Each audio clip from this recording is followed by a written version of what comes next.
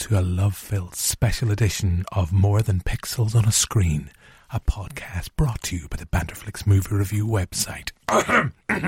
Sorry, I had something stuck in my throat there. So, yes, as always, we're going to be talking in spoilerific detail. I'm your host, Jim McLean, and on this episode, we're going to be talking about Titanic. It's been recently re-released in cinemas, and it's celebrating its 25th anniversary. More importantly, it's been re-released in cinemas in 3D. And joining me as we set sail to talk about James Cameron's classic is our resident Disney queen, Victoria Brown. Hello. Have you grew to love that song yet? No. Okay. If you want me to be honest. That's okay. You know, it's meant to be love. We're feeling the love, but you're not feeling any of it for your little theme tune. And one half of Banterflix's Sleuth Sisters, that is, of course, our deputy editor, Joe McElroy. Hello, everyone. Hello, guys. We're going to be talking about Titanic, and I think without any further ado, before Billy Zane can get a chance to get his gun out, let's play a clip of the film. And where exactly do you live, Mr. Dawson? Well, right now my address is the RMS Titanic. After that, I'm on God's good humor. And how is it you have means to travel? I work my way from place to place. You know, tramp steamers and such. But I won my ticket on Titanic here at a lucky hand at poker. A very lucky hand.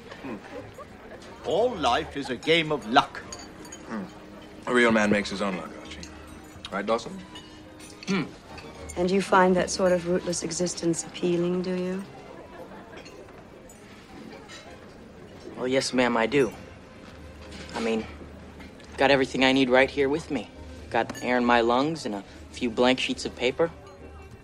I mean, I love waking up in the morning not knowing what's going to happen or who I'm going to meet, where I'm going to wind up. Just the other night, I was sleeping under a bridge, and now here I am on the grandest ship in the world having champagne with you fine people. I'll take some of that. So that's a clip of Titanic, released in cinemas in 1997, won 11 Oscars, directed by James Cameron. Joe, I know we have already done a podcast about Avatar 2 technically, although we talked about the first one as well.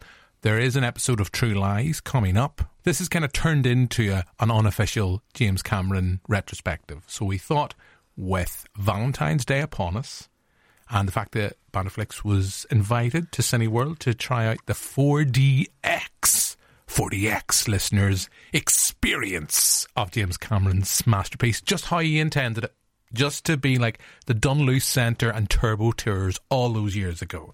But we got invited down to that. You can see our little video on our Facebook page, on our Instagram feed as well, about how we got on there. But we're going to look back at the film. So when I put the feelers out, there was one person came to mind. And that, of course, was I'll not sing it, was of course our lovely Victoria Brown. Because I think it's fair to say, Joe and I have never been, nor never will be, a teenage girl. Right? I'm sure there was a time in your life where you were a teenage girl. So therefore, I would imagine you would be key target demographic for this film. When it was released, the key question is, to make me feel old, how old were you back in 97? I was a year and a half. So you were key audience. You were the exact person that James Cameron was aiming for. Whatever floats his boat, I guess. There we go. No pun intended. So you are a fan of Titanic. Yes, I am. And I know there's an event you want to talk about as well. We will keep that. We'll keep that to the serious part, to the end of the podcast. Right now, we'll get through all our nonsense, the usual Banterflix nonsense. Do you remember vaguely kind of when you became aware of the film and why? Clearly, are you the first question I'll ask you, are you a fan of this particular feature? I am a massive fan of Titanic. Again, we talk about my mum quite a lot on this podcast. Shock. Weirdly, but this is one of my mum's favourite films, so it played. Hello, Mrs. Brown. Hiya. Titanic played on a constant loop in our house. Like it was. So it was just Disney movies, Titanic. Disney, Footloose, Titanic. Grease as well. We talked about this previously. Yeah, it is one of my mum's favourite films, and when we were kids, she would let us watch like the start of it, but once it got to the actual sinking where it was a bit scarier, she would give us a heads up, being like, okay, this bit's kind of scary. If you want to turn away, it's okay. I thought you were going to say she just stopped and said, and they all live happily ever after. No, my mum's not like that. No, she's very good at kind of gauging what kids can and can't deal with. She's very like intuitive that way. So the older we got, like me and my sisters, the older we got, we did eventually see the film in its entirety, but we were so familiar with it up until that point anyway. So we all three of us know the film off by heart. Okay, so there's that. Joe, we were talking when we were at Cineworld, because I don't think I saw this at the cinema, because I was about 15, 16 when this was out. And I know I said that in jest earlier on, that I mean, I wasn't the target demographic. I know I wasn't. I don't even think I was trying to get a curt with a girl, so I had a reason to go see Titanic. I missed it in the cinema completely. And I'm trying to remember, and I'm still struggling to remember when I first saw the film. I have a sneaking suspicion I saw at school over the space of like quite a few lessons in history when we were studying Titanic. I could be wrong. So when we went to see it last week at the Cineworld, that was the first time I ever seen the film on the big screen. And yeah, enjoyed it. But I mean, we'll not talk about that just yet. But for you, do you have a memory of when you first seen the film? I don't know. Would you have seen it in the cinema when it was first released? No, for me, it's a bit like yourself. I would have been only about 7 or 8 when it was first released. You bastards make me feel so old. Sorry, I was busy watching Jurassic Park then. I had no time for Titanic and all that romantic girly stuff. And love. Ew. No, but I do remember when it came out in video, where I distinctly remember having the video box, which was 2 videos. So it's this big, thick thing. You could drop it off a roof and probably kill someone with it. But yeah, that was my first memory of it. My main takeaway from it back then was the first half. I was like, yeah, stupid girly love stuff, and then second half was like, yes, big spectacle, disaster, crash, bang, wallop, yeah, rinse, repeat. Exactly, yeah, big manly, yes, class. Look at all that happening. But then obviously the human element. The older I get, I'm like, oh, this is actually very harrowing and just emotional. Whereas back then it was like, oh, look at the way the boat like splits in half. That's class. Look at the one fella getting minced in the propeller. Oh, man, fucking class. Yeah, I had the same response. And funny, I will come to this rewatching the film. And as I say, for the first time in the cinema, probably not how James Cameron intended it, with, seats shaking us all over the place, water being squirted at us, steam, everything you can possibly think of. Not steam, but just smoke and bright lights, everything going off. As I said earlier, it was just like a 3-hour version of Turbo Tours from Dunluce. And for some people, that sounds like heaven. I know for some other people, like my lovely wife, who suffers from motion sickness at the slightest moment whenever I take her out driving, she's like, no, that is not for me. But I was surprised, how much I thought the film held up. A couple of things visually, I think it doesn't quite work. But even, you mentioned Jurassic Park, even Jurassic Park can suffer that, to be hit with that same stick. But how much I actually liked it. I mean, I've always been the person, and it's not my line, it's Mark Kermode who always talks about he prefers A Night in November, which I do love as well. And that's a film that is much more about Britishness in crisis and trying to react to this what's going on in the ship. Whereas this film, Cameron's version of the film, nearly went James Cameron there. Jimmy Cameron. Jimmy Cameron from Antrim, sorry. James Cameron's film is much more about...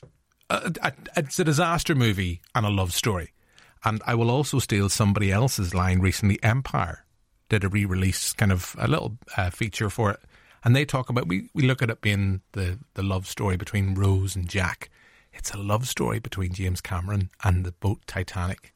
Watching it again in 2023, look at all the stuff that he's done since that.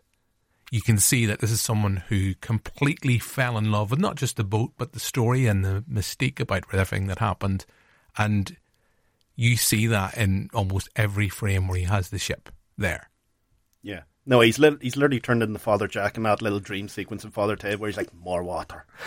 He's literally been like that post-Titanic, because there's the documentary as well, was it Ghosts of the Abyss, where he like explores Titanic. I think Bill Paxton is hanging about with him then. They're both going down. Hopefully he didn't have his earring. Oh yeah, that was a big bone of contention for you, but sure, we can get into that. I just want to say that, I mean, it's the film's 25th anniversary, and how have I never realised, after all those times I've seen the film, why have I never noticed Bill Paxton's earring? How can you not notice the earring? That's one of the best bits. I didn't notice the earring. It's just when I was watching it on the cinema, on the big screen, while everybody else is kind of like, oh, Jesus, you know, the old woman, she had it all along. I'm like, what the fuck is on his ear? I can just picture you like during the near my God to the montage, you're just thinking, Bill Paxton's earring, Bill Paxton's earring. It's like, you know, in the episode of Simpsons, when the submarine, sparkle, sparkle. Pretty much. That's exactly what it was like for me. That's the only thing. I mean, pretty much the second half of that film, once it kind of goes back in time, I'm still thinking about, did Bill Paxton, did he have an earring on? Did he? No, he wouldn't. Bill Paxton's too cool for that. The guy that's been killed by a predator, Terminator, and an alien. No, he's not going to wear an earring. And then just, you're like, in the closing moments of the film, you're like, he's a fucking earring on. And it's massive. It's massive. It was the 90s. That's all I can say. Kids back then. Yeah, pretty much. Yeah. So, look, I don't know really where we go from that kind of rambly start. Brian, you saw that. We've all rewatched this in the run-up to this podcast. So, Brian, you went to see it at a normal 3D screening. Joe and I were jolted and swung about the cinema everywhere. And we're practically hitting the ceiling at 4DX. But how did you find watching the film in 2023?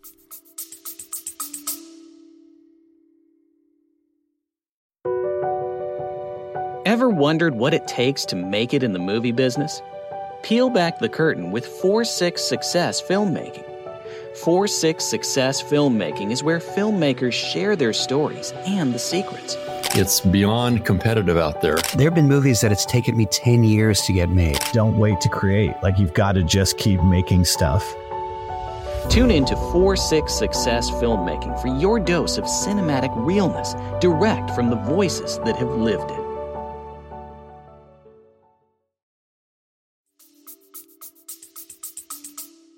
Do you know, I'm actually very glad that I didn't see it in 4DX because, God love your lovely wife Amber, I get motion sick too, so even the idea of that makes me kind of vocal in my mouth a little bit, but the 3D was actually okay. Like, I went in a bit like, oh, fuck's sake, do we have to see it in 3D? Like, is there no option not to? But it doesn't... I was saying to my mum in the car last night, because I went with my lovely mum like I always do. It didn't take away from the film, but it didn't add anything either. Mm-hmm. So it could have... You could have went without it, but it also didn't distract me enough for it to be an issue.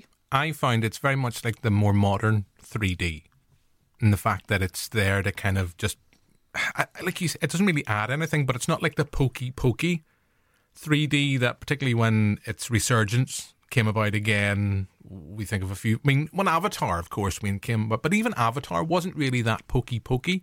It was just like films like Clash of the Titans that were very much like, whoa, let's see if we can poke stuff out at the screen. It's not like that. It's trying to build out the picture and trying to add to the visual experience. I don't really think, like you said, Brian, I don't think it really does anything. Joe, when you were being jolted about in your seat, did you notice anything with the 3D? I didn't have a chance. Like, I like you said, I was hitting the roof and everything. I was getting soaked, steam shooting into my eyes, you know, air being blasted the back of my ear. You were like Jack and Rose at the end of the film, just clinging on to the ship for dear life. Pretty much. But no, that's the thing. Like, it's a film that wasn't designed to be in 3D, so when you're trying to add that element to it, it's just not going to work, because it's not there by design, like Avatar or Gravity or something like that. But I didn't really notice it. There's a little bit of it at the start with the like mini sub in and around the Titanic, but a bit like the 4DX experience in general, you just settle into it and you get used to it after a while, so you don't really notice it that much, to be honest.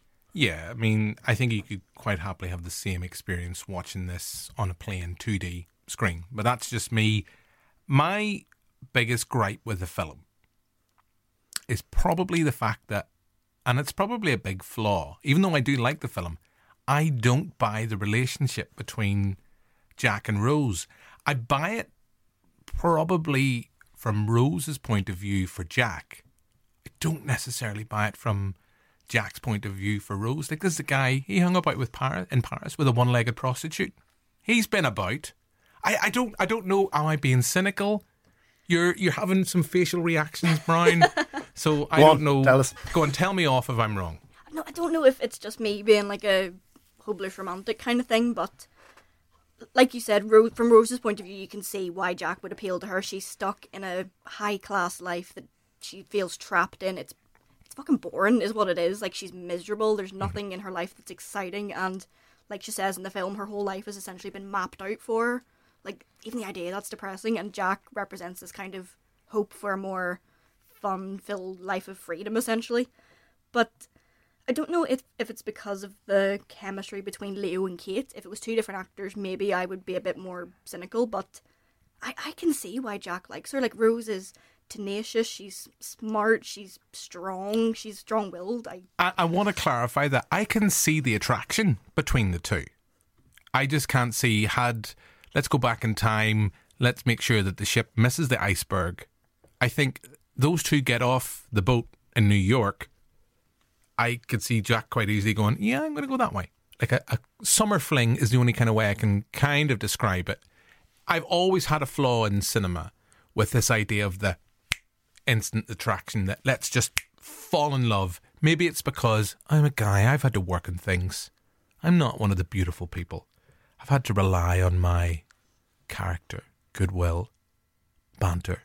I'm not like Jack. I'm not like Leo. I can't, go around dating 19-year-old models, but let's not pull on that thread right now. But I've always had issues with it. And I suppose, we've talked before about films like Grease and stuff, and that instant attraction. But even in Grease, we're coming in on something that a pre-existing relationship that has been there, and kind of, we haven't seen it on screen. It kind of has went a bit askew, and now we're seeing it kind of get rekindled. I don't know, is that something you find, I'm opening up to both of you, Joe and Victoria, do you take umbrage with, or do you always believe in that instant, what, and it happens, walking through the room, you instantly almost fall in love with someone and go, that's the person I'm going to marry? I know the first time I looked at you, Joe, I did have that reaction, but that's a natural reaction, especially with me. I just have that sort of magnetism to myself. Not to blow my own trumpet, but you were like Lady Gaga, and I was your Bradley Cooper. That's it. In the Shallows. Mm-hmm. And we're not going to sing that song because we're going to get done for copyright, and this podcast will be null and void. But anyway,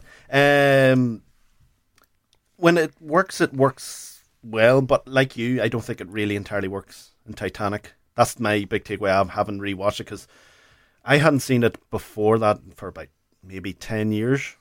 So then when I actually went to the relationship stuff again, I was like, well, you know what? It doesn't really work that well. And I think it's more down to Leo than anything. I think he's miscast. That's my hot take on this. Interesting.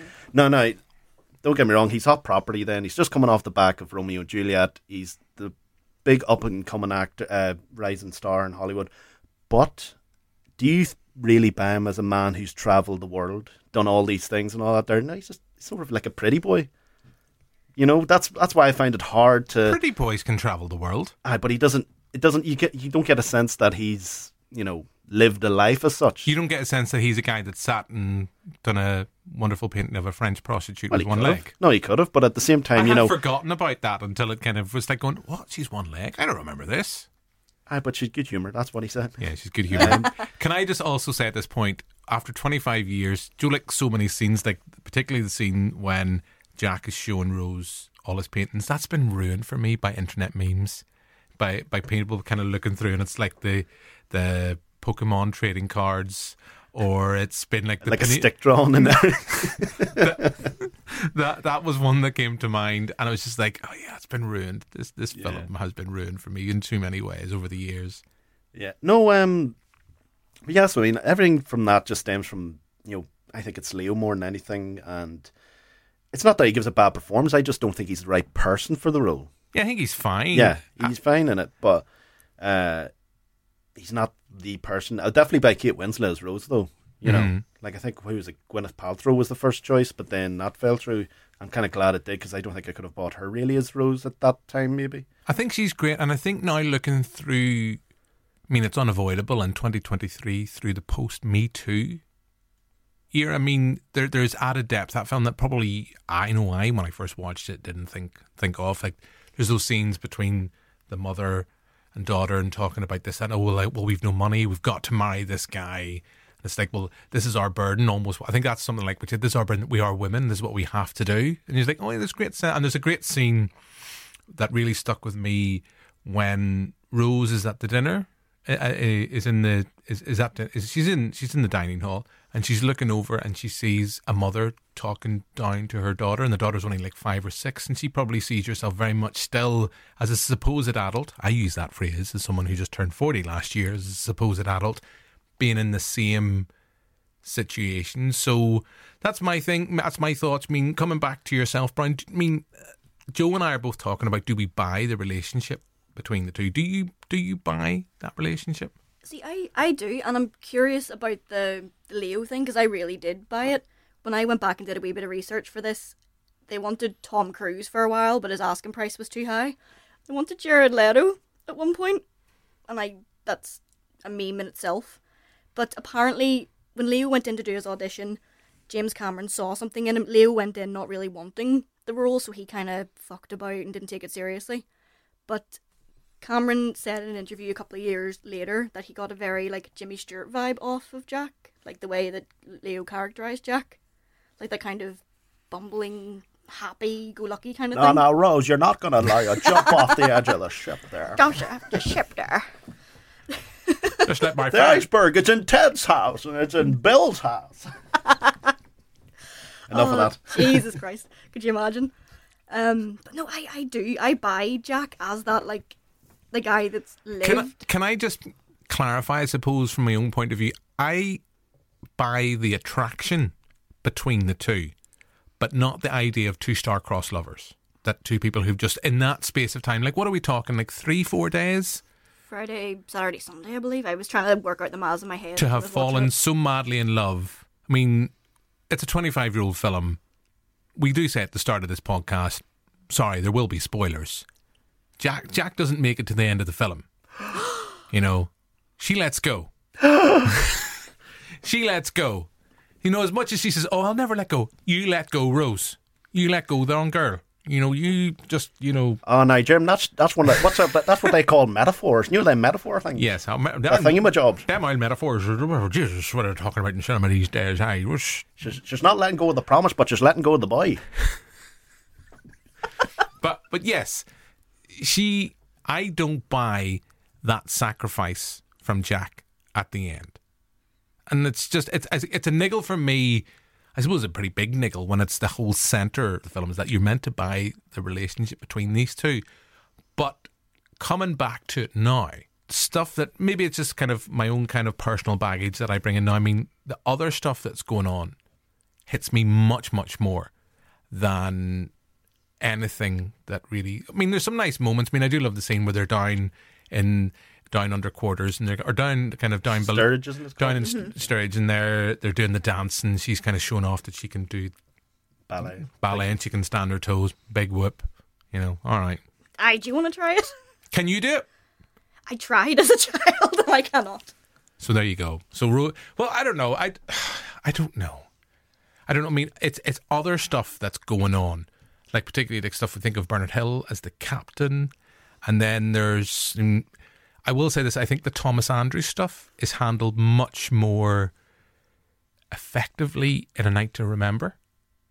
Interesting. See, I can't remember Night to Remember too much. I remember glimpses of it because that was another film my granny used to watch, like, flat out. Because there's that big scene where they're running through the ship near the end, Rose and Jack, and they encounter Andrews and he's standing beside the fireplace.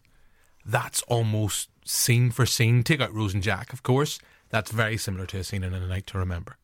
It's because it actually happened. I was gonna ask you that. Did it actually happen? Yes, it did. And even the painting that he's looking at, that's the actual painting. Like that scene is from eyewitnesses, because you can see in the film Thomas Andrews knows that the ship's going down, and he takes that burden on himself. He thinks it's his fault, and he was constantly being handed life jackets because the stewards were like, "No, Mr. Andrews, you're important. You need to get off the ship." And he was like, "No, I fucked up. I don't deserve to get off the ship."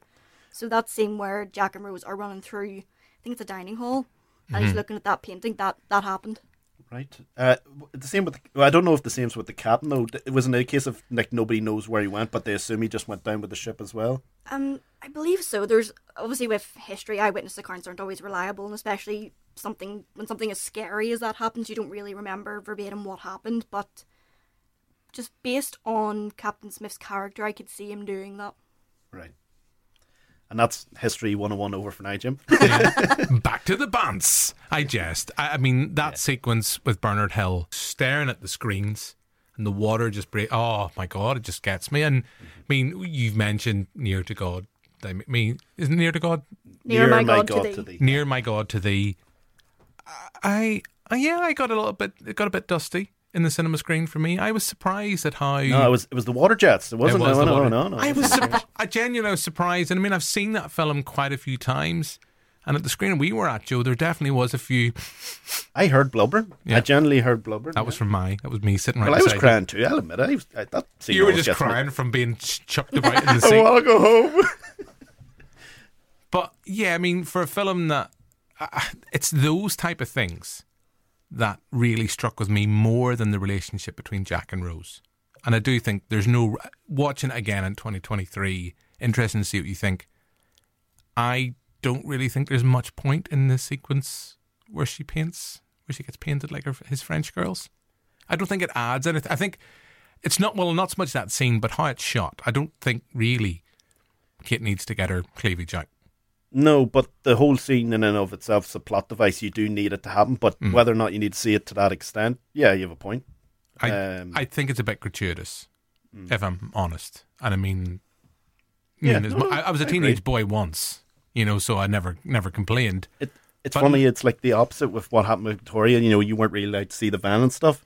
Yeah. Me in a good Catholic household, you're not allowed to look at Kate Winslet in the nip. Can't look at the titties, Joe. No, but you can watch your man get electrocuted, drown, everything horrible and imaginable. That's grand. That's fine, yes, because they're all... No sex. Yeah, no, we can't have that. Very Puritan. No sex, please, we're Catholic. Yes, pretty much.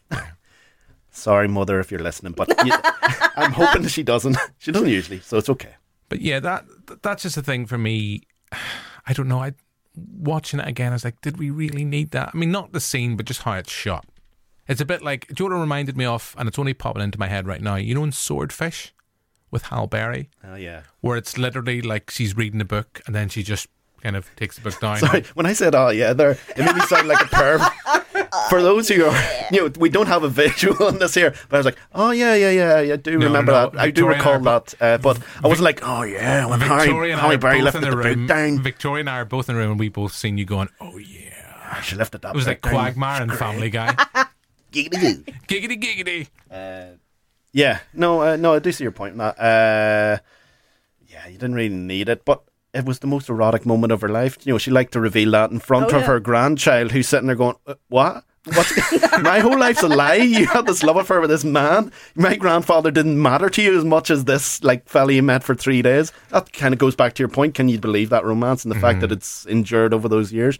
But maybe that's just the film being a bit too earnest and a bit too, leaning on the sort of mawkish side of things. But I don't know. Yeah, proud granddaughter. When she was smiling, I was like, what the hell? Like, if my granny was sitting there. No. I'd be like, right, and getting out of the room, put me in one of the subs, send me down to the Titanic. I cannot listen to this anymore. Leave me there. Yeah. And then there's a hint of a relationship between her and now Bill Paxton. Maybe she's attracted to the earring. I think the deleted scenes sort of allude to that a bit more. Oh. I think there's a few that sort of, time together. Because even when they first meet, you're like, oh, there's a little spark of chemistry. Who could resist the Paxton? Can I say her outfit is the most 90s thing I have ever seen in my life, but I kind of love it. It's to differentiate between 1912 and 1990. Oh, of course, you need those jeans and the leather jacket to really help you. Beautiful. So we've kind of talked quite a bit about the romance angle, and that's pretty much, so what, it's a film that clocks in, it's close to about 3 or 2.5 No, it's 3 hours 15. Is that with the credits though? Because I've heard it's meant to be 2:40 because that's how long it took the ship to sink. Okay. Because it hit the iceberg at 20 to 12 and then sank, I believe it was about 2:30 or 2:20.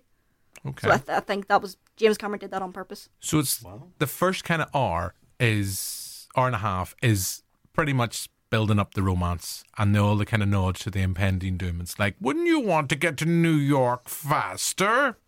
What about the icebergs? No, this ship is unsinkable. Nudge, nudge, wink, wink, and etc., etc. And then, of course, there is the aforementioned iceberg. And I mean, I know it's a silly thing, but I forgot just how much I love that scene of the iceberg in the water. Yeah, no, it's fucking fantastic. brilliant. Like James Horner's score for that, like the way the music just rises. It's quite Hans slowly. Zimmer-esque, and I can't remember Yeah. the film. It's it's obviously a Chris Nolan film. Is it Dunkirk? It could be Dunkirk because it's the sound of like a clock. It's the sound of It a is clock. Dunkirk. Yeah, it has. And it's just that very similar vibe to that, and you're just trying to watch the ship steer, and we know like. No, the thing is, you know that, but watching at the time, you're constantly going, "It's gonna make it. It's You're gonna like, pass it." please, Yes. please. This time it'll make it Because it has them like I don't know what instrument it is. It's like some sort of drum. It goes jin jin. That's like the So thing from good. Aliens that he uses. Like that's thing about Horner. He always sort of retreads things out there. But yeah, no, Victoria's spot on. That music is just superb. the in it. score is fab Yeah, no, it's one of his. when it's finest. not using the Celine Dion tune, Yes. and it uses it a lot in this film. Well, that's the thing. I think. Am I right in saying he did the music and that, and she just fitted like lyrics in and around that, or I I'm believe not 100% so, because sure. they initially wanted Enya for it, and she said no. Sail away, sail away, sail away. And then James Horner approached James Cameron and was like, "What about Celine Dion?" James Cameron was like, "Ugh, no." So they went behind his back and recorded it anyway, and he ended up really loving it. So that's how that came that's the about. thing. Like, out of all the films he's done since Titanic, he always ends with like somebody doing a song. Like I think Leona Lewis did Avatar, and then he had The Weeknd with Avatar 2. They're both shite in comparison this year. Because no, let's No, be you're real. right. Like, as much as you might not like the Celine Dion song, it's iconic and it's memorable and it's used in football memes now. Whenever a team scores a late winner, it's fantastic. I just remember that song because you were both clearly quite younger, a lot younger than me. That song was everywhere. Oh yeah, no, I do remember. My whole Yeah. childhood was just near, far, constantly. No, it's a bit like, I suppose if I was young, well, it'd probably be the equivalent for you with Robin Hood, Prince of Thieves, with what do you call it, Bryan Adams. Everything I do for you. That was probably the same thing for us as that was probably for you in terms of being everywhere. It was everywhere. Everywhere. I just remember that song. It was everywhere, like on kind of Live and Kicking and stuff. And then there was the kind of charts rundown. It's like, will Celine Dion be number one again? It's like, of course she will. Of course she's going to be number one. It was a bit like when that Cher's Believe was out. It's like, oh God, there she goes again. She still believes. Or even Umbrella, more recently with Rihanna. Yeah. I remember that was number one for like 10 weeks or something. That was mad. Yeah. And it wouldn't stop raining. That was the one thing you remembered. It literally didn't stop raining during that run at number one. Yeah. When she's not got her clothes off running around a wee farm near Bangor, she was making it rain. Exactly. There we go. But yes, back to Titanic. But as we avoid our segues, I mean, once the disaster kicks, I think the film, it just goes into disaster mode. It's like the town inferno. That's pretty much what it is. It's the disaster movie. How are they going to get off? Will they get off? And who will survive? And yes, some of the little bits of special effects have dated, but another scene that really stuck in my mind from the rewatch, and it's a really small thing, it's a scene where it just shows you just how isolated in the middle of nowhere this ship is. So it's the fireworks going off. Not really, the firework is not the right way. The flare is going off, and then the camera just pans back, and it's just black. It's just black. It's just black, and you see this tiny dot of a ship in the middle of the Atlantic, and you see the little bit of light and the flare in the sky, and you're like, yeah, they are in the middle of nowhere. Yeah, plus they've only got 1 hour, 2 hours before it's sunk completely, so rescue not happening. No. I think they said the quickest the ship could get to them was 3 4 hours. or something. 3-4 hours. Yeah. It's terrifying, but that is a brilliant shot. There's a very, very good book called On a Sea of Glass. If you ever... It's a very, like, play-by-play of Titanic. It goes right back to kind of the motivation as to why the ship had to be the fastest, why it had to be the biggest. But it literally goes, like, play-by-play of what happened. And On a Sea of Glass is a reference to the fact that the water was completely still. Like, wow. There's such a contrast, like you said, with that shot where it pans out. You can see the sea's really calm. It doesn't move.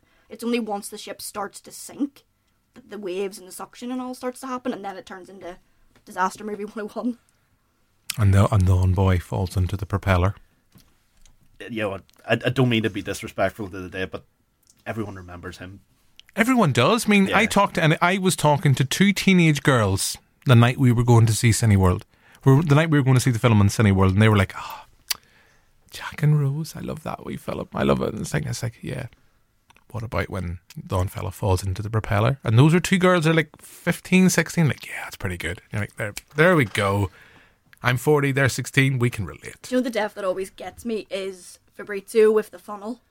Because he's a survivor. He is trying so hard. Like, even after Tommy gets shot and he puts on the life belt and he manages to avoid being sucked back into the ship at one point. Mm-hmm. And he's swimming for his life, and the funnel just that freaks me out. He's even for some saving reason. someone else as well. Like Yeah. he's using a knife to cut the lifeboats as well. That's a brilliant detail. Did you watch the James Cameron 20 Years On documentary where he recreates how long it would have taken them to cut the ropes? No, I didn't see that, but we'll get to another a bit later on. That the controversy around Titanic, everyone always talks about. But I didn't see that there. No, I'd be interested in seeing it. Is it on like YouTube or just somewhere? It's on Disney Plus because it's got Cool. it's the National Geographic thing. But essentially, it's a lifeboat that they kept from filming, and it's James Cameron cutting through the rope by himself, and it takes about 1 minute and 40 seconds, and that's without any distractions or You know what? people jumping on him. Jim could have done it in a minute with his teeth. Oh, why? He could just do anything.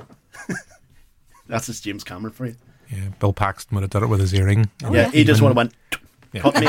You're talking about death. Do you know what a death that really sticks with me? It's, as the ship's being upended and it's about to go under, and then there's the Jack and Rose are on the other side of the banisters or the railings, and it's just the woman who falls, and it's this look of sheer hopelessness between Kate Winslet and her. It's like, I can't really save you.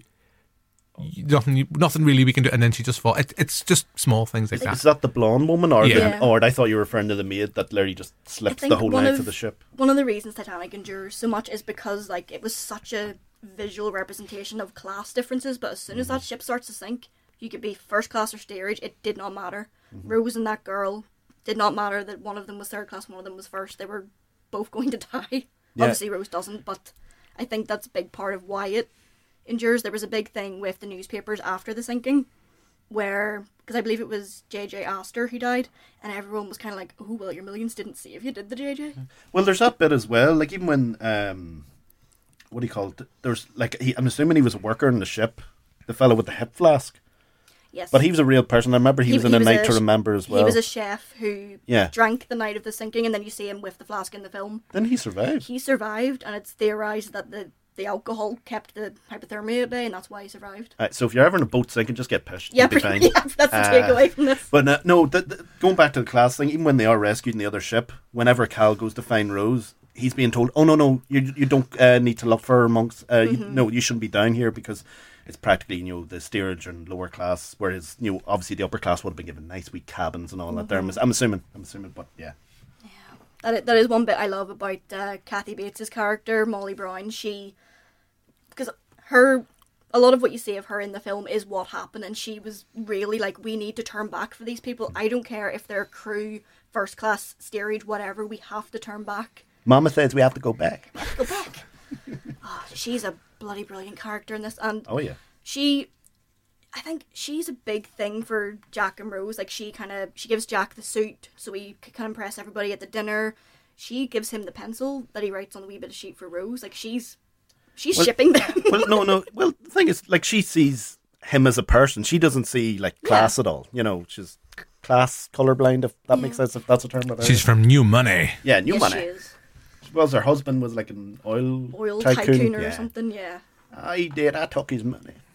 I do love Kathy Bates in this. I mean, she's just a fantastic performer anyway, but I mean, that scene you've mentioned, Brown in the boat, is just great. And it's what I love is it's the silence of everyone around her, and this sense of you just get a real sense of the indignance, the disgust of Kathy Bates' character. It's that great idea of what cinema's all about. Show me, don't tell me. Yes. And she's delivered this massive big speech, and then it's like the silence of everyone around her, and this kind of sense that she has to accept that. She has to accept that. She can't do anything because your mom was ready for throwing her off the side. Yeah. Yeah. But then there's the other sort of ship officer.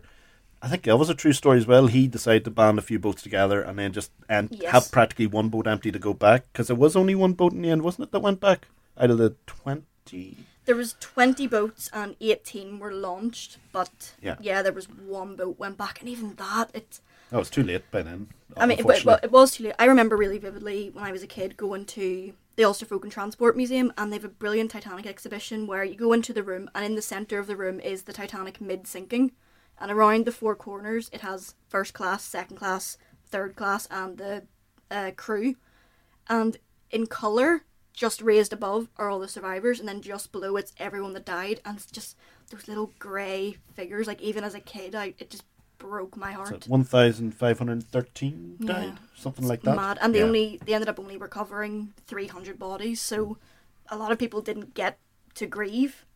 Which, like, how are you meant to grieve a body that's not, like, even Thomas Andrews, like, his body was never found.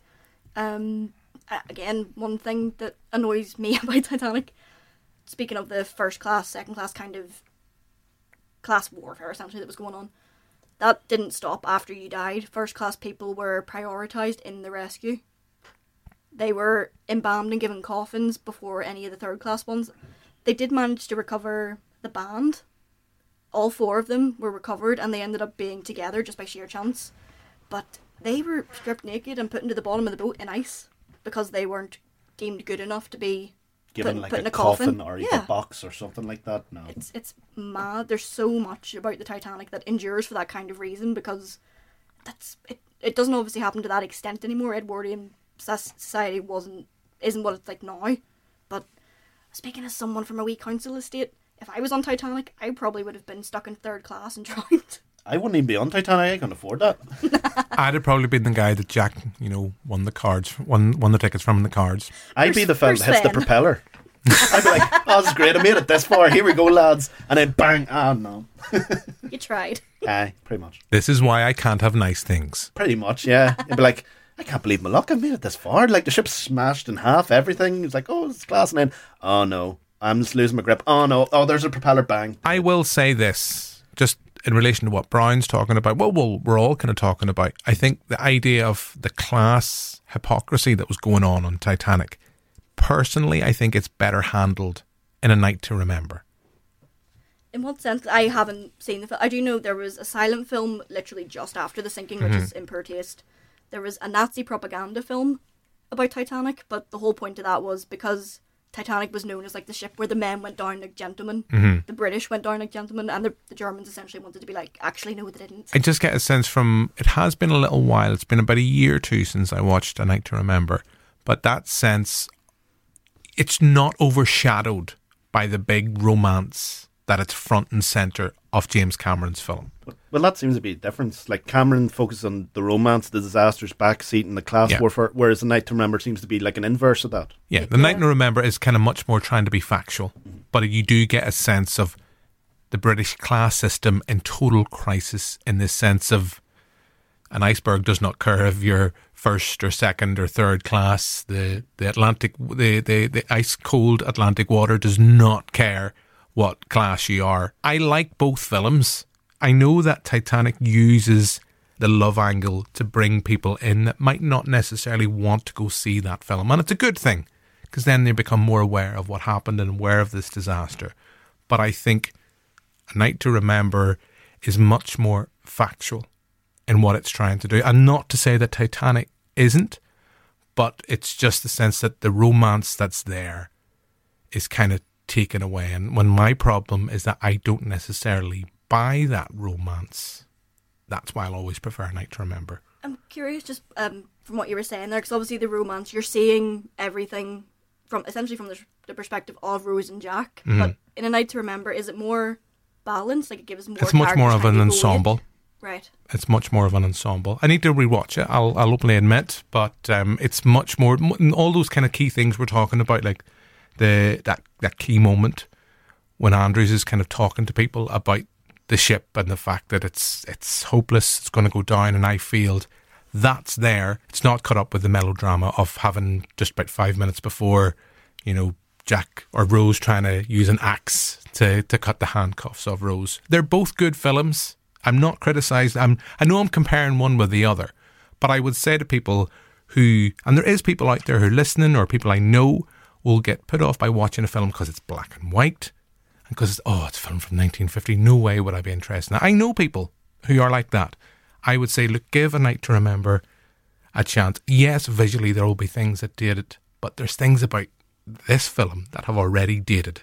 Like, I was worried, it's like, the sequence where they show the video of the recreation of the Titanic going, it's like, oh Jesus, that's not the special effects they're going to use for this. It's like, those are really bad. Those are bad, but it's like, thankfully it's not. I mean, yeah, there's a couple of things, and I think there's a whole, like, they recreated, was it miniatures they used for the ship? Yeah, and like 3D scan them or something like that there to make them, to have people interact on them and that. But I think it's, like we said, coming out of it, the CGI that works is when it's used in sharp cuts, so you don't notice it, really. But when there's long, sprawling shots, like I think even when the ship during the daytime or something like that, and you can see, like, people move, but it doesn't feel like they're real people. It feels like they're just, like, little CG characters walking on the ship. That stuff doesn't work as well. That's what's aged. But everything else, I think, is pretty solid. Okay. Well, look, I think we have rambled on quite a bit. And Joe, I know you wanted to talk about one key point of Titanic, because I've already mentioned the fact that Rose makes it to the end, but Jack don't. Jack doesn't make it. He's not there for the closing credits. What? He's not there for Back with Bill Paxton going, why have you got an earring? He's not there. He's somewhere at the bottom of the Atlantic Ocean, frozen stiff. Yeah. A Leo icicle.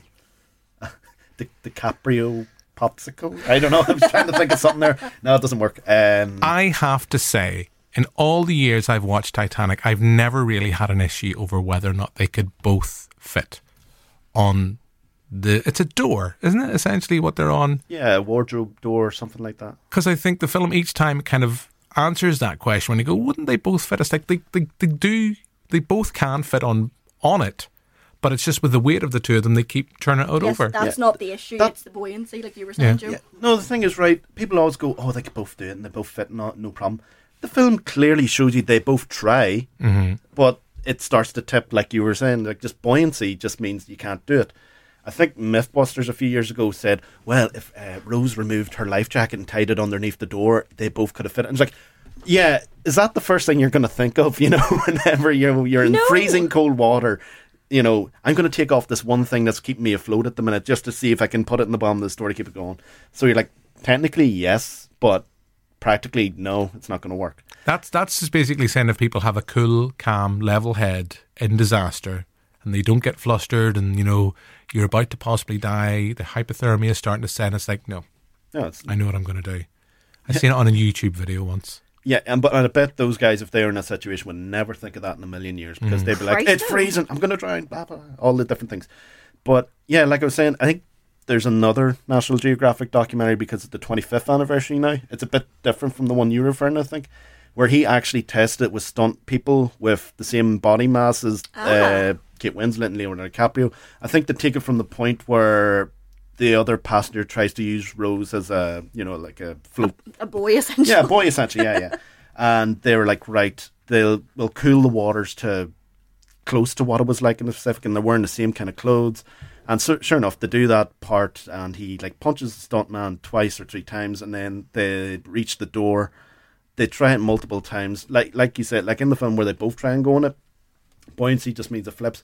They did try it once when Jack gets on the door, but he is so cold because he's wearing practically nothing. The stuntman's arms shaking, and then he just slips into the water. He's like, I can't balance in this. So technically, yes, they both could fit in the door, but practically no. Plus, and that doesn't mean they would have survived. Like you're saying, Jack didn't have a bloody... He had a shirt on, that's all he had on. And not just that. If a character like Jack, who loves, when established by the film, loves her no matter what, he's going to do everything in his power to make sure she survives. So he wouldn't want to put her at risk no matter what. So that's like, no, you sit in the door, love. I'll just paddle about here. Hopefully your fellow with the whistle is going to get a wee lifeboat in a wee second. It'll be all right. That scene where that boat comes back and she's kind of half frozen. I mean, that's horrifying. It's horrifying, and that kind of... when you're coming round, she's unconscious, she kind of comes round and she hears them, and the kind of the voice and the sense that they're not going to come back. And then she has to go into the water to get the whistle. Oh, man, yeah. That's how Jimmy flexing his muscles, tugging on them heartstrings. He knows what he does when he knows what to do. He knows what he's doing when he's pulling on heartstrings. But Victoria, what about you? I mean, did you ever really have an issue about whether they could both fit on that little door?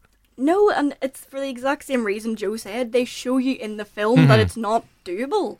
Like, people who go on and on about the bloody door and have the meme have clearly never actually watched the film. They just know it from memes. And it really annoys me. And the funny thing is, in that documentary... Brian's going to get angry. in that thing, he's like, no matter what, if they could fit or not, I had to kill Jack. Just like, what, are you going to have like Billy Zane come across in like one of the boats and just shoot him in the water? There was a brilliant thing my mum told me last night when she went to see Titanic when it was first out, when Billy Zane's chasing him with the gun and he slips on the like bit of wood or something that he shot. Apparently the whole screen cheered. Brilliant. Oh, I wish people had done that last night. I think we need to talk more about Billy Zane. I was going to say we brilliant. haven't really talked about Billy Zane. Lead the way, Jim. He's just stupendous. He's just a proper... I'll go as far as say he's a proper pantomime villain. He's someone you want to boo and hiss, and I think the film needs that. I guess it's coming back to that idea of to buy that romance, you've got to have that type of villain. I think he is OTT. I think Billy Zane knows that, and he's ramping it up to 11 on the kind of boo hiss factor. But without him, you don't really... Again, without him, I don't think the relationship works at all. I think if he was someone who was playing it much more underplayed in the sense of that he is slightly controlling, the fact that he is a bastard. He's I'm sorry. He's the complete opposite of Jack. That's the appeal. Yeah. He's a proper bastard in that sense of... There's the scenes kind of when they're having breakfast together and he just kind of loses the rag with Rose in the sense of that's not how I want my fiancé to behave. And you're like, oh, fuck up.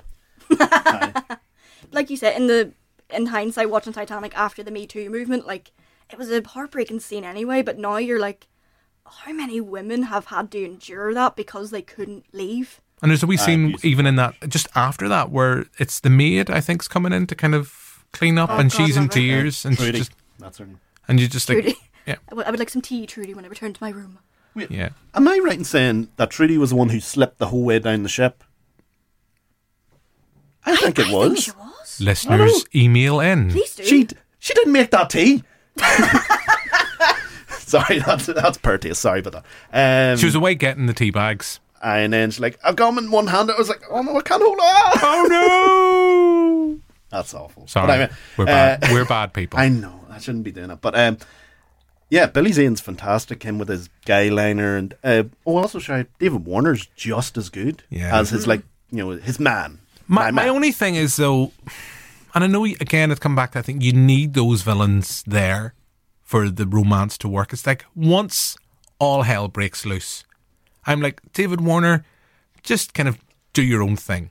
You know, he's still like, it's like, okay, no problem, Billy Zane. We'll do this, we'll do that. It's like, mate, seriously, would you not be like trying to get yourself off the boat or do something instead of just like, let's follow Ryan, let's find Ryan. There's a scene where he's just sitting with Leo's character chained up and it's like, oh, it looks like the boat's going to sink. It's like, yeah, I'm trying to get fucking off, David. Get the fuck out. See, I think it works to a point where he's with Cal. He's like, all right, he's going to get me off the boat with him. It's fine. But it's whenever Cal steals his gun and runs away, that's the point where you should go, what the fuck am I doing here? I should be trying for life. No, but there's apparently there's a deleted scene as well where him and Jack have a big fight after Billy Zane chases him. Apparently Billy Zane's character goes back and goes, oh, get them, my man, or whatever. And then it's like Billy Zane's in the room. That's why, when the boat splits, you see his head's all bloodied and that there. Okay. That's from that fight they had, apparently. Okay. Oh, I just assumed it was he injured himself as the ship was breaking apart. It works two ways, but that's the reasoning because there's that deleted scene. But James Cameron's like, nah, looking back, it was kind of stupid, so I don't know why I put it in. Can I also say, just while we're mentioning, and I know we're going to have to wrap things up, but for characters and actors that don't get, or that we haven't really mentioned, Jeanette Goldstein as the Irish mammy, she's the girl from, she's in Aliens. Vasquez, Yeah, she's Vasquez in Aliens. She's given so little screen time what to do, but we were talking earlier on about that, near to my God, to thee. She's just putting the children to bed and she's telling them a little story. Oh my God, it just breaks my little heart. That's a perfect example of someone given a very small role and making the absolute most of it. Mm-hmm. It's perfect. She's perfect. You remember her for that scene. She's incredible. Exactly, yeah. Even the likes of your fella that plays Guggenheim and stuff like that there, he decides to go down with the ship as gentleman. Even though he wasn't really like a gentleman. Oh, wasn't really? No. But anyway. And Bernard Fox as well. Who's Bernard Fox? He is Archibald Gracie. Oh, is he the yes. one that leaves the ship? No, That's Bruce Ismay. No. The guy with the mustache, and he's in his fancy dressing gown. Who's Archibald? He was another bloody millionaire. There was loads of them on that ship. Yeah. Like, essentially, he's in that scene at the lunch. Oh, the big, like, over the top. Oh, yes. Yeah, I just love Bernard Fox. He's just one of those great performers that I love to see. Look, I think we have talked quite a bit. I do want to come back to one final scene of Titanic, and that, of course, is the last scene. I thought the old lady threw it in the sea. I went back and got it. No, not the Britney sequence, but of course. And hang on a minute, let me just get her name up in front of me. We haven't really mentioned Gloria Stewart, who again is given very little screen time, but is a very important part of this film, and she does, again, the most of what she has to do. I always get this confused with the deleted scene. Is it where she... Oh, it's awful. Like, the whole crew, like, approach her going, no, Rose, don't throw the jewel into the ocean and all that there. And you're like, oh, thank God you never went with that, because you would have killed that film. But in the theatrical cut, she passes away in her sleep, surrounded by the photographs of all her friends and family. I will say this openly. I mean, I'm someone who cries at the drop of a hat, and maybe it's just... having went through my father passed, and that scene hits differently now for me as someone who's in my 40s. That sense of returning to the ship, the door being open and everyone being there, then Leo. But as we said, Joe, what about her husband? He's not worth it. To be fair. Oh, Brian's on the defensive again. She's on the offensive. To be fair, we find out Rose obviously goes on to live. She becomes an actress. She's still part of Edwardian society. She probably married a guy for stability and security. It doesn't necessarily mean she didn't love him, but it's a different kind of love. And even like, but he should be there, Brian. He was there for most of her life. what if he was a dick? We don't know that. Well, he could have been another Billy Zane, and we just don't know. I think there's a line where she talks about she loves her she loved your. She talks to the she says, granddaughter. I loved your grandfather. She says to her granddaughter, I love your grandfather. I loved your grandfather. Different kind of love. Don't be an apologist for Jack. I loved your grandfather, but see, Jack, he was a ride. That's what she says. That's it. That is it. It's like, it was a great wee weekend apart from the boat sinking, but, I did love your granddad. Anytime I'm out for a drive in the car, Jesus, I had wee flashbacks to old Jack. I'll hot flush her. Oh, Jesus. The other thing was watching it again, and yeah, I know I'm saying it had an emotional effect on me, and it did hit me watching it, is the fact that wouldn't it have been funny if when she died and when she was on the ship, it wasn't Kate Winslet's character that went up to meet Jack, it was just the older version of Rose. They should have, if James Cameron had balls, he should have went for that. He's like, no, tough luck. What always sticks with me about that scene, because it transitions from the photos, and it's clearly stuff that her and Jack talked about, like where it has the photo of her and the horse where she's not riding side saddle, and it kind of goes down into the ship, and it's all rotted and covered in rust, and then it slowly transitions into the ship, and the colours and everything, and it becomes vibrant. And when I was a kid, like my family aren't religious, but my mum always said, essentially what happens to Rose, she believes that Rose, when she dies, has gone to her happiest moment. That is her version of heaven. And when I was a kid, I found that really comforting. Saying about near-death experiences anyway, you hear stories like, oh, you always remember the best moments of your life and that there, but then I'm starting to think, that ship, how was that the best moment? Could you not have, like... Before it sank. Could you not be, like, on land somewhere with all these lovely people, not on that bloody boat that killed so many people? No. Like, it gets me, though, because, like, the slow... No, don't get me wrong, it is a lovely sequence. When it shows the band and it shows Thomas Andrews, like... It's everyone, yeah. Because Thomas Andrews, he's at the top of the stairs and he kind of, like, turns round and then it's like, there's somebody else here to see you. He's so regal and elegant. And he's up there. It's the on big ride, Jack. Fun fact, listeners, where we are currently recording the podcast in Q Radio in Belfast, we are less than 60 feet from where Thomas Andrews stayed when he was an apprentice for Harland and Wolff. Literally, the streets that we walk in Belfast are where he would have walked. Sure, there's a house there. It's literally around the bloody corner. That's amazing, probably they demolished it, or knocked it down. No, it's beside, it's beside the Warhammer shop. There we go. Huh? Wow. Just as how he would have wanted. Does he? I can just picture the actor playing. When like Kate and Leo are running past him, he's playing like Warhammer. He's like, oh, the pieces are starting to slide off the board. I can never paint it as good as others. He can't focus because the boat's swaying so. Jesus Oh God, poor Thomas Andrews again. Can I just say, I know it's not involving Thomas Andrews, but just because Brian, you're throwing out some Titanic facts. I know I've mentioned my love for A Night to Remember as well. I apologies in advance. I don't know the name of the play. Brian probably will, but I know there is a play about the court case afterwards, about kind of figuring out what actually went wrong on the Titanic. I know Thomas Andrews, of course, sadly passed on the boat, but there is a lot of references to him in that play, and I would recommend anybody, if they can, seek it out. I know around the time Belfast and around big anniversaries, they had it a couple of years ago, I think at Belfast City Hall, the performances were going on. I could be wrong on that. I forget the name of the play. If anyone's listening, if they know it, do email in and let me know. But I got to see that, I think it was around the 20th anniversary for Titanic, and they had it, and it is an absolutely fantastic stage play in that sense of just very stripped down, just basically reading transcripts from the court case afterwards as they figured out exactly what had went wrong.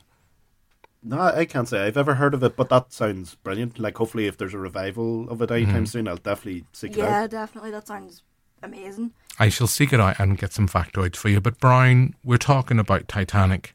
I know there's something, and I think it's become quite clear, listeners, throughout this recording, someone clearly has a lot more knowledge. She's not just our resident Disney queen, she's our resident Titanic queen.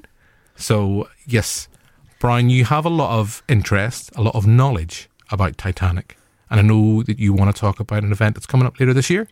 Yes, obviously, as you can tell from the podcast, I am very passionate about this subject. I reached out to the Titanic Society here in Belfast a couple of months ago, and I spoke to the head of it, Aidan, and I said to him, why does no one cover what happens directly after the sinking? There's the whole shipbuilding industry in Belfast. There's the play-by-play of when the ship leaves dock and when it goes under the water. Then they skip over that bit, and then they go straight to the survivors and the inquest and the investigation after. That bit where they recover the bodies is always left out. And it never sat right with me. It goes back to that little exhibition at the Ulster Folk and Transport Museum. Those little people, those little grey figures, they were people. Like, what happened to them? Did they go down with the ship? Did they get rescued? What happened to them in the water? So Aidan was kind enough to let me do a little talk in May of this year. I'll get dates out to people if you're interested, but essentially the talk is going to be looking at the body recovery effort done by, it was mostly just regular blokes over in Halifax, Nova Scotia. They were just regular steam cable ship guys who volunteered to go get these bodies. Like, these guys are really like an unsung hero kind of part of the Titanic story that doesn't get told a lot. And I think that really sticks with me because these were people. Their story deserves to be told, and there's so much nuance to what happened, and it's a fascinating part of the story that just isn't told a lot. So if you're interested in coming to the talk, it'll be at the Titanic Hotel, and I will get you details. That sounds fab. Victoria, I mean, I would definitely look forward to that, and we'll throw the details up on our website. But look, just before we go, do any of us here have any personal connections with Titanic? I believe I do. I know on my mum's side of the family, we definitely had someone Text who worked, Mrs. Brown now and find out. They worked in the shipyard, and I believe it was my nana's nana watched the ship during the sea trials. Like, she went up to Cave Hill in Belfast and just watched it. Like, can you imagine the sheer spectacle of that? People in Belfast had never seen anything like that. But there's one thing that always sticks with me from my childhood, and it's my great aunt and uncle Mona and David. They said that everyone who worked on the ship was quite superstitious, and according to them, not only was there a woman in white seen walking the docks, apparently. Your nan? Oh, I'm a nan. Apparently, there was never any rats around the ship during the building of it, and according to old Belfast superstition, that's a bad omen. The exact way my Uncle David worded it was she was doomed from the start. Okay, good old positive Belfast outlook. I mean, for me, Joe, do you have any connection? No, not really. No, I think my granny would have harped on about it if she knew anyone that was involved in the construction or the ship in any way, be it travelling and all there. So, no real connection to Titanic beyond the film. Well, the McMullen clan from my granny's side, we were involved. I know my great-grandfather, could be getting that right, was involved in the building of the staircase. And it's now, you can see it at Titanic Exhibition Centre, only on special Sundays. I don't know if they've changed that or not. You can have afternoon tea in the staircase. And I went a couple of years ago with my lovely mum, and we talked about that story, about how my great-grandfather helped build the staircase, to which my late father's response at the time, no wonder it sank. No wonder it sunk. And you're like, oh well, thanks, Dad. Wonderful. Thanks, Dad. Typical dad response. Like. Typical dad. Okay. So, I think without any further ado, I think we'll wrap this pod up. So, all that's really left for me to do is thank my guests. Thank you very much, Joe. Thanks, Jim. Thank you very much, Victoria. Thanks, Jim. Thanks very much for listening. We'll be back next week with another episode. But for now, I think just before we go, Joe, give us a wee rendition. Every night in my dreams, I see you, I feel you. And I think I should stop there because we don't want to get sued by Miss Dion. That's true. Goodbye!